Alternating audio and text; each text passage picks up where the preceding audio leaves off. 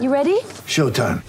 On May 3rd, summer starts with The Fall Guy. Let's do it later. Let's drink a spicy margarita. Make some bad decisions. Yes! Audiences are falling in love with the most entertaining film of the year. Fall Guy. Fall Guy? Fall Guy. That's what the poster said. See Ryan Gosling and Emily Blunt in the movie critics say exists to make you happy. Trying to make it out? Nope. Because I don't either. It's not what I'm into right now. What are you into? Talking. Yeah. The Fall Guy. Only in theaters May 3rd. Rated PG-13.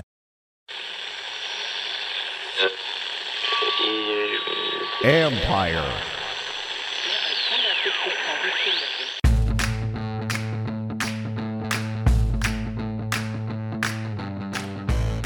Hello and welcome to my podcast. Today, I'm joined by the Washington Post, Nicki Jhabvala and Sam Fortier as we go over Washington's draft class. Nicki provides some really good insight into linebacker Jamin Davis. She wrote an in-depth story on him recently that you should check out. We discuss which players stand out, who intrigues us the most, and has the door closed on Ryan Kerrigan's return. It's really hard to say how good a draft class is or isn't until they play. Not into giving grades. On paper, it looks good here, but I've seen a lot of things that have looked good here on paper over the years. I like that there has been an adherence to the culture building the past two off seasons, and it's continued this weekend. I do think as far as culture goes, sometimes that word gets thrown around a little bit too much, but it is important, and they've stuck to that. I like the mentality of this group, from Davis to Sam Cosmi who is a good athlete for people who read the analysis, whatever, and Benjamin St-Juste, among others. That matters. I'm intrigued most by the receiver from North Carolina, Dyami Brown, because of how he can expand the offense's versatility. We'll get into all that during our conversation. The other thing is this offense is going to be better than last year, and they don't have their quarterback in the future, but this offense should be a lot better because of that added speed and the versatility of what those receivers can do. They're not all the same kind of guy. I'm not surprised at all that they did not draft a quarterback. I do know that I told you all along that there were guys that they liked, and I felt like and I do know that what I've heard along is that, and what they've said publicly too, is that they'd like to find that person, but they're not in a rush to do it. It could take a year or two. I've heard that phrase often. I definitely know there were QBs they liked in this draft, but the guy for the future is someone you have to love. So they will keep building that roster and try again next year. And it also didn't make sense. You reach a certain point in the draft where if you don't think that guy can beat out the guys on your roster, there's no use drafting him. So it's not just about finding a quarterback. It's about finding the right quarterback. Build that roster and drop them in. That is the strategy that they're going to keep to. So it could take a year, could take another 2 years, or could take 2 more years. But I'm going to get all that, and I'm going to get into all that for an article later this week on ESPN.com. So check that out.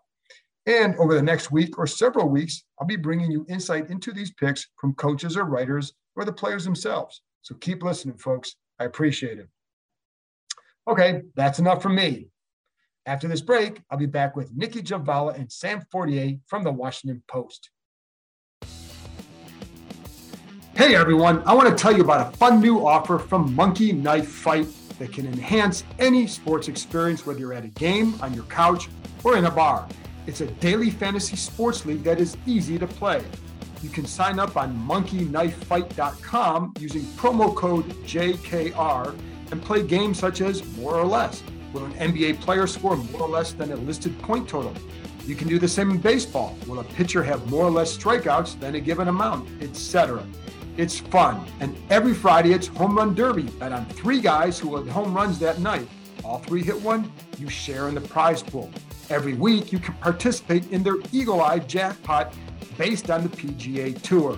Choose from any sport, from NASCAR to UFC and League of Legends. And of course, once football rolls back around, there will be even more fun prop bets. This is daily sports betting designed for the average fan to use their knowledge and have some fun. Sign up now at monkeyknifefight.com and use promo code JKR. That's promo code JKR. Welcome back. Now here's my conversation with Nicki and Sam. All right, well, it's been a long weekend for everybody. For you guys, I was dealing with my son's graduation, so you guys are monitoring this like every minute of this weekend. So I am curious, let's start with your initial thoughts on there? I'm not asking for grades, just initial thoughts on how this weekend went for Washington.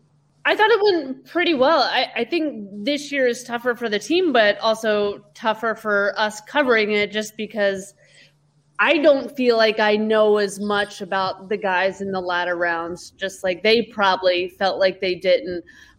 So it's tough to kind of gauge how they really did. I felt like they hit a number of their biggest needs, which was big. You know, getting Jamin Davis, probably a 3-down linebacker to start. Sam Cosmi, you know, you got hopefully your left tackle. You know, I thought they added some interesting pieces to the secondary that could be versatile. They, you know, hit a number of their Ron Rivera themes, as I call it, just in terms of speed, versatility, character. So I think on paper it looks pretty good, but, you know, there have been other signings, other classes that have looked pretty good and don't always pan out once you hit the field. Yeah, to me, this was just another example in the blueprint of we are going to build all of our pieces, we're going to build our team, and we're going to go find that quarterback later. And I don't just mean in the fact that they didn't draft a quarterback. I mean that in the way that they've kind of approached the 2 free agencies and the previous draft when Ron Rivera was here. They didn't necessarily swing big on the big name other than obviously Chase Young, but it's been a very steady, understated process. And I think that when you look at, you know, Samuel Cosmi or, you know, Benjamin St-Juste, like those type of guys, maybe understated, but fit this program and really, I think it just follows the mold of, hey, we're going to build a complete, well-rounded team, and we're going to go find that quarterback later that could put us in contention for a possible deep playoff run. And Nikki, I want to get to your story on Jamin Davis in a minute because I think you have some good insight there. But sticking with Stan, with what you were talking about too, and there is a patient approach to building this that I think has been evident. Are you at all surprised by that? Are either one of you guys surprised by that? This is my second year covering the team, but from everything that I've read and heard, this is maybe a surprising approach in that they're not swinging big on the biggest names on the market. And really, I think, you know, this even goes back to free agency, Ron's first free agency, when, you know, Austin Hooper, the tight end, was seen as the big name, but you go with Logan Thomas instead. I mean, this to me is I would say it's surprising given franchise history. I would say it's not maybe when you look back at you know, the way that Carolina was built when Ron was there. So I guess to me it makes sense, and whether it works out, whether, you know, Ron tries to keep that window open too long when it does open. I mean, those are all questions for much later. But I guess in the initial part of this rebuild, it makes sense to me at least. Yeah, I wasn't terribly surprised. Just kind of looking at the guys they signed last year and who they felt really good about, from Logan Thomas. I know they like J.D. McKissick. You know, a lot of guys that were generally unheralded signings in free agency, and same for some of the guys in the draft too. They kind of built their way up through guys that they believed could contribute in multiple ways and could find production. You know, where maybe they weren't given opportunities elsewhere. I think there are a lot of similarities to what Buffalo is doing now. Buffalo in year 2, they went out and got their quarterback, but they traded up to number 7 for that. And like Sam said, Ron has mentioned, you know, they want to kind of build around that position and then bring in their guy once the full team is ready. And it seems like a common sense approach, but so many teams don't do that. You know, and their younger quarterback or their less experienced quarterback is thrown into the fire and kind of gets killed, you know, be it behind a shoddy offensive line or not having many offensive weapons. So it seems like a sound approach. And, you know, I thought we saw noticeable improvement in year 1 with Ron Rivera. And, you know, by adding more pieces, you know, clearly the thinking is they'll take steady improvement until they can find that long-term guy at quarterback. Hey, Nikki, we'll get to other stuff, but Jamin Davis, and you had some insight into him because you wrote a good story about him. It was a couple weeks ago, correct? Mm-hmm. So for people who want to go check it out, Google Jamin Davis, Washington Post, a couple weeks ago. What did you, when you were writing that story, in the process of reporting it, what did you learn that, I mean, maybe you didn't learn a lot of things surprised you, but what were the things that you came away with from having learned about him? I learned that this guy was basically tailor-made for what Ron Rivera was looking for. The more I learned about him and, his upbringing, who he was as a person, kind of his mentality, some of the things he did to get where he is. He was a 3-star recruit coming out of high school, was just a reserve, primarily a special teamer his first 3 seasons. And then he steps into a starting role, another linebacker at Kentucky, was lost indefinitely. He suffered a stroke. So Jamin gets opportunity there, and he lights it up. I mean, this is a kid that came to Kentucky weighing all of 195 pounds, and now he's this 235-pound kind of hulk of a human. But he can do multiple things. He's kind of that coveted 3-down linebacker that, he can cover. He's got speed. He's, a hard-hitting tackler. But he's also, you think about the things that Rivera likes and that he's kind of drawn to. His parents are both Army veterans. This is a kid that's worked for every single thing he's gotten. You talk to people that are close to him, they tell you what a great guy he is before, the player, what a team first guy he is. So I think a lot of that speaks to Ron more so than any other coach. He values those personal aspects, especially in what he's trying to do in Washington. So as I got to know him, in the back of my head, I'm just like, oh my gosh, this guy is seriously tailor-made for what Ron Rivera is trying to do. And to piggyback off that point, I think that, he even not only is his family military, not only does he have a fondness for sayings. I think his favorite is, you can't have $1 million dream with a minimum wage work ethic.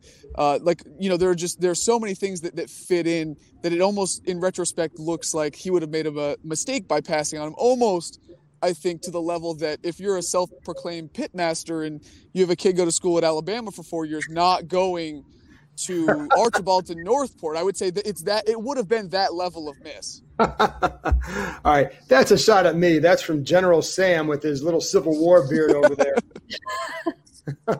And nobody can see that, but trust me. Just go Google Andrew Luck, dearest mother, and that's what you do. But it is. It is funny with Jamin, and it's the military stuff definitely is going to appeal to Ron and just the way he does it. How did you see that military side? I know he was in the military, but having parents in there, how did you see that, Nikki, and just your dealings, in that story kind of manifest itself? I think you see a kid that can adapt. I mean, he was born in Honolulu and then, moved to Georgia. And I think a lot of it is in his work ethic. And I asked both his parents, are there some military traits to the way he approaches the game? And I was trying to get at, his work ethic, his mentality, how he, his mindset with football. And they both kind of hedged at first, but then they kind of realized that, his focus was very similar to theirs when they were in service.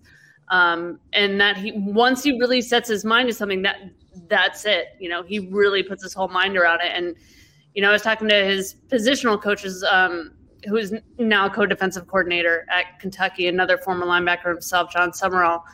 And, he was saying he never once has to ask Jamin to do more, to study more, to, work harder, anything like that. In fact, he often had to tell him to slow down a bit. And this past year, as he knew he was going to be a starter, really went that extra mile. So you kind of see that same mindset. And, I mean, we all know that Ron gravitates toward players that are like that want to become more leaders and, or workhorses and take well to coaching. And that's another trait he has. Hey, Sam, when you look at this, what they've done over the weekend, Ron brought up the speed in the press conference too. How much does that jump out to you as far as what they had, especially on offense? Yeah, especially on offense, I think with Dyami Brown, the receiver out of North Carolina, it sticks out most with him because that's the type of guy that when you watch his highlights, there's not a ton of underneath stuff. I mean, he averaged for 2 years in a row 20 or more yards per catch. And so when you talk about, I think back to, it must have been one of the first 4 weeks last year when Ron said, look, we just don't have the players for Scott Turner to make this offense look like he wants it to look. And it's probably not going to be so until 2021. I think back to that because now you are starting to see those pieces. It's not just Curtis Samuel. It's not just these other guys that are going to, that run sub 4.5 times in the 40-yard dash. It's really just building that complete offense with a ton of weapons. And I think you can even look at Samuel Cosme, right? The tackle out of Texas who had that very nice trick play that he scored on when he caught the pass against West Virginia. So I'm sure Scott Turner, who we know loves trick plays on national TV, will let us see that at least once. What do you think, Nikki? I mean, speed was an obvious theme in this draft. I agree with him. I think Dayami was one of their. To me, it was an interesting pick because I also thought that was more tailored to Ryan Fitzpatrick too. I mean, he's that deep ball, but it also shows that they're trying to build, a complete receiving core there. I mean, you got the speed and the nuanced receiving, the nuanced route running with Terry McLaurin. You got the speed. Sometimes slot can also play outside, and Curtis Samuel. You got your deep threat now, De'Ami Brown. You got your more, I don't want to say permanent, but more slot receiver type Madam Humphreys and possibly their final pick in Max Milne. So they kind of have a complete receiving core. They really have built around that quarterback position. And that, which I absolutely agree with. And that's, to me, the interesting thing is going to be, and the big phrase the last year or two has been positional flexibility. And a lot of coaches want that. It's been hammered home here the last 2 years, but I do think when you look at that offense, there is a lot of flexibility with that receiving core because of what you can do with Curtis. Terry McLaurin can line up in any spot. And now with Brown, if he comes through, you watch his college stuff, like those defensive backs were afraid of him. And I don't know that he's a blazer. He just gets open deep. I mean, he's really fast, but I'm thinking in terms of this group, I don't know that he's necessarily the fastest one, but he's going to be fast. And so but he fills a different role being able to go down the field. Samuel is more of a lot of his big plays come on underneath stuff. So I think you're right. I mean, it just feels like there's more versatility in this group in addition to the speed. Yep. And one note I think on positional flexibility, Kime, is that when we talk about Jamin Davis, I think that I to go back to that pick, like I know it was very popular to think that the Notre Dame kid Jeremiah Owusu-Koramoah was a candidate at that spot, and positional flexibility was I think one of the main rationales because at Notre Dame he played safety, he played nickel, he played outside linebacker, you do it all. But I thought in Ron's press conference, kind of talking about what he liked about Jamin Davis, it was, hey, this guy can play all three linebacker spots, right. Sam, Mike, Will, and so. The subtle nuance of when we talk about position flex, not necessarily playing more positions, but playing more positions in that certain group because Jamin's bigger, and can handle maybe some of those Mike responsibilities. I thought that was a really interesting, subtle nuance on position flex that we hadn't necessarily heard before when talking to Ron. Yeah, and then it also, because now you have a couple guys who can play that because they feel Cole Holcomb can play all those three different spots too. So it gives you a little bit of flexibility there. Is there a guy is there one of these draft picks that you're more intrigued by? I would say Benjamin St-Juste, just because I'm not entirely sure how they use him. Right. I mean, he was a cornerback at Minnesota. He played some safety at the Senior Bowl. He's got that length. He's got that size. They don't really have a true free safety outside of Troy Apke, so that's still a need for them. I wouldn't be surprised if maybe they look to a veteran there just to create competition if there's one out there, Trey Boston. I am curious if that's something they try to develop them in or if they use them as, Chris Harris says, we're all defensive backs and kind of rotate him around and kind of see what he's best at. Yeah, and for me, I think on the edge, we talk about those 2 7th-round picks, William Bradley King out of Baylor and Shaka Toney out of Penn State. I'm curious to see, how they envision those guys because Martin Mayhew said in the press conference a few minutes ago that both of those guys would be expected to come in and contribute. I guess obviously you have to temper expectations for a 7th round pick. But when you think about who's behind Montez Sweat and Chase Young, Casey Toohill, James Smith-Williams, but there really isn't a ton of depth there. Ryan Kerrigan is still, a free agent, but when asked, if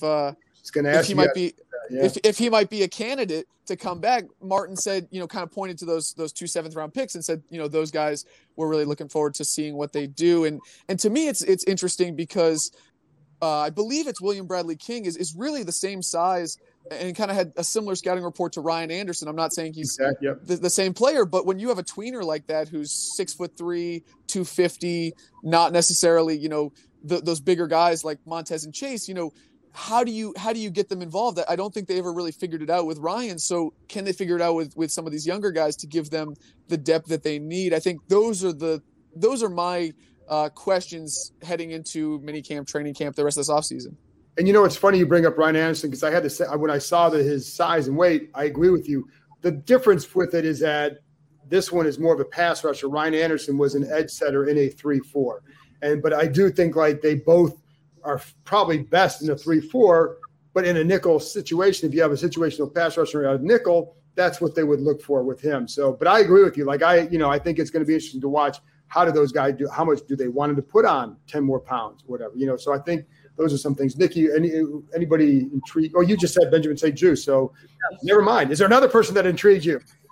The long snapper. There you go.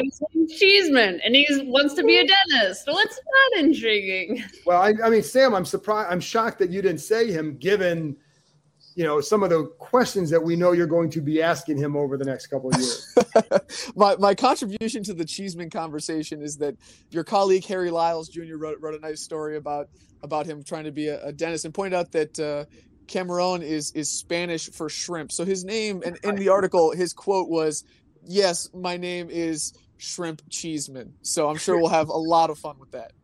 And it was a good article too. I would say that. Of course, yeah.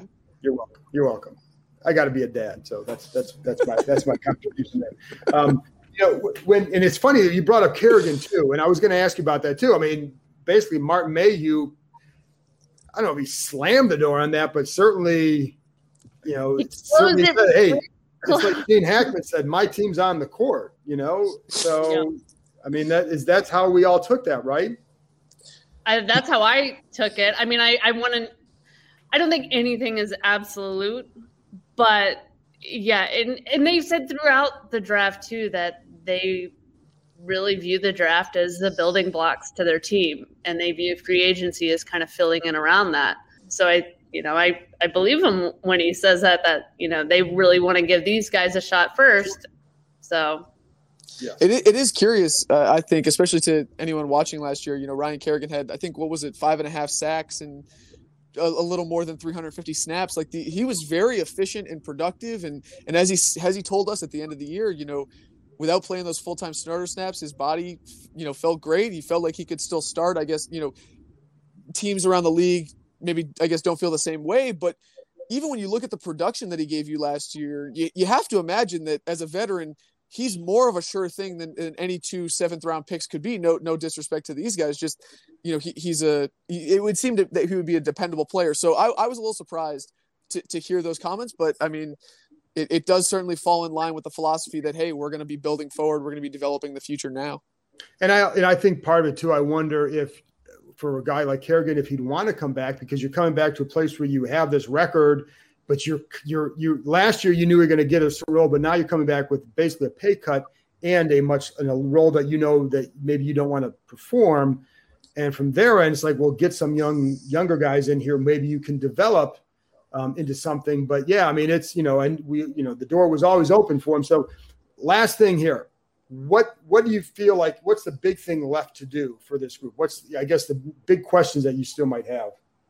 I guess I think that free safety is really the thing that I don't think they've addressed. And as Nikki said, they could go get a veteran like Trey Boston. But right. When you look at the, 6 safeties that they have, if you count a couple of the guys from this draft, including Derek Forrest. But, between Troy Apke and Jeremy Reeves with 3 career starts, I think he played fine down the stretch. But that's not the answer. And then I think that, you can't be confident that that's the answer. do you flex Cam Curl there? Maybe that's in the plans.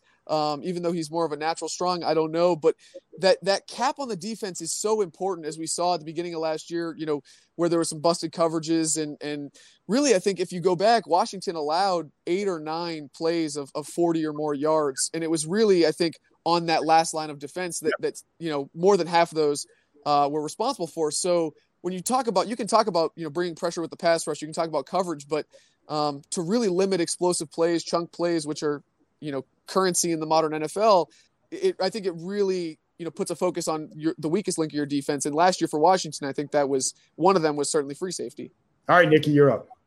I would stretch it to say the entire safety position, just because there's uncertainty with what is Landon going to be this year. I mean, I know he said he's a strong safety. Do they try him at linebacker just to give Curl more time?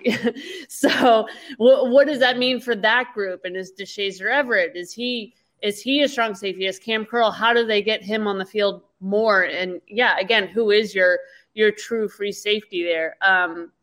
I would also say backup quarterback, which is not a sexy position. I get that, but it's one of your most important on the field. And does it stay, a competition between Heineke and Kyle Allen? Can they stay healthy? Who is your number 2? Do they bring somebody else in? Is there another veteran that would be remotely interesting that they try to bring in for competition as camp nears? That to me is slightly interesting, only because of its importance. Well, I think, listen, I'm interested in that too, because I also know there's intrigue with Steven Montez. So I think he's going to be a guy. The problem is that, when you start to say that now, and it's because it's the off season, people start to extrapolate and go 10 steps beyond where you need to go. There's just intrigue and hey, could this guy do something, get to the preseason games and find out? If not, okay, he's an undrafted free agent. But I think with this group, they're probably going to decide from one of those, but I think who's going to be the odd person out will be something to watch too. So a lot of good stuff. So thank you guys for coming on. Go out, get a drink, do whatever, groom your beard, whatever you want to do. Go rally the troops to set sail down the Potomac. There you go. But seriously, thanks for coming on. You guys are great. Tell people where they can find you too. And obviously they can read your work on WashingtonPost.com, but find you on Twitter. I'm at Nikki Jhabvala, NICKIJHABVALA. It's easy. Easy. It's just like it sounds. Yeah, it's great. I'm at Sam4TR, the number 4TR on Twitter. See, Nikki, I still have to spell my name sometimes because people butcher my last name. They switch the I and the E all the time. So there you go. So the JH part, you're golden. That's all you need. There you go. Well, thanks a lot, guys. Anytime. Of course. This show can be found on Podcast DC, the new local app with hundreds of options in local news, health, and, of course, of the DMV region. Download the Podcast DC app to hear all the Empire shows, as well as the other great content. What's up? It's Mike Jones from the Football Jones Podcast. I know you're enjoying your time with the John Keim Report, but once you're done, I want to invite you to come over and check out my podcast. Each week, we take a deep dive into some of the most pressing topics around the NFL. High-profile guests from the coach, player, and front office ranks, as well as the top league insiders. Check out the Football Jones Podcast, another fine product brought to you by Empire Media. That's it for this episode. Appreciate Nikki and Sam joining me. You heard their Twitter handles. Give them a follow. And thank you, as always, for listening. I'll have another podcast out Tuesday night with some insight into Washington's top picks. Talk to you next time.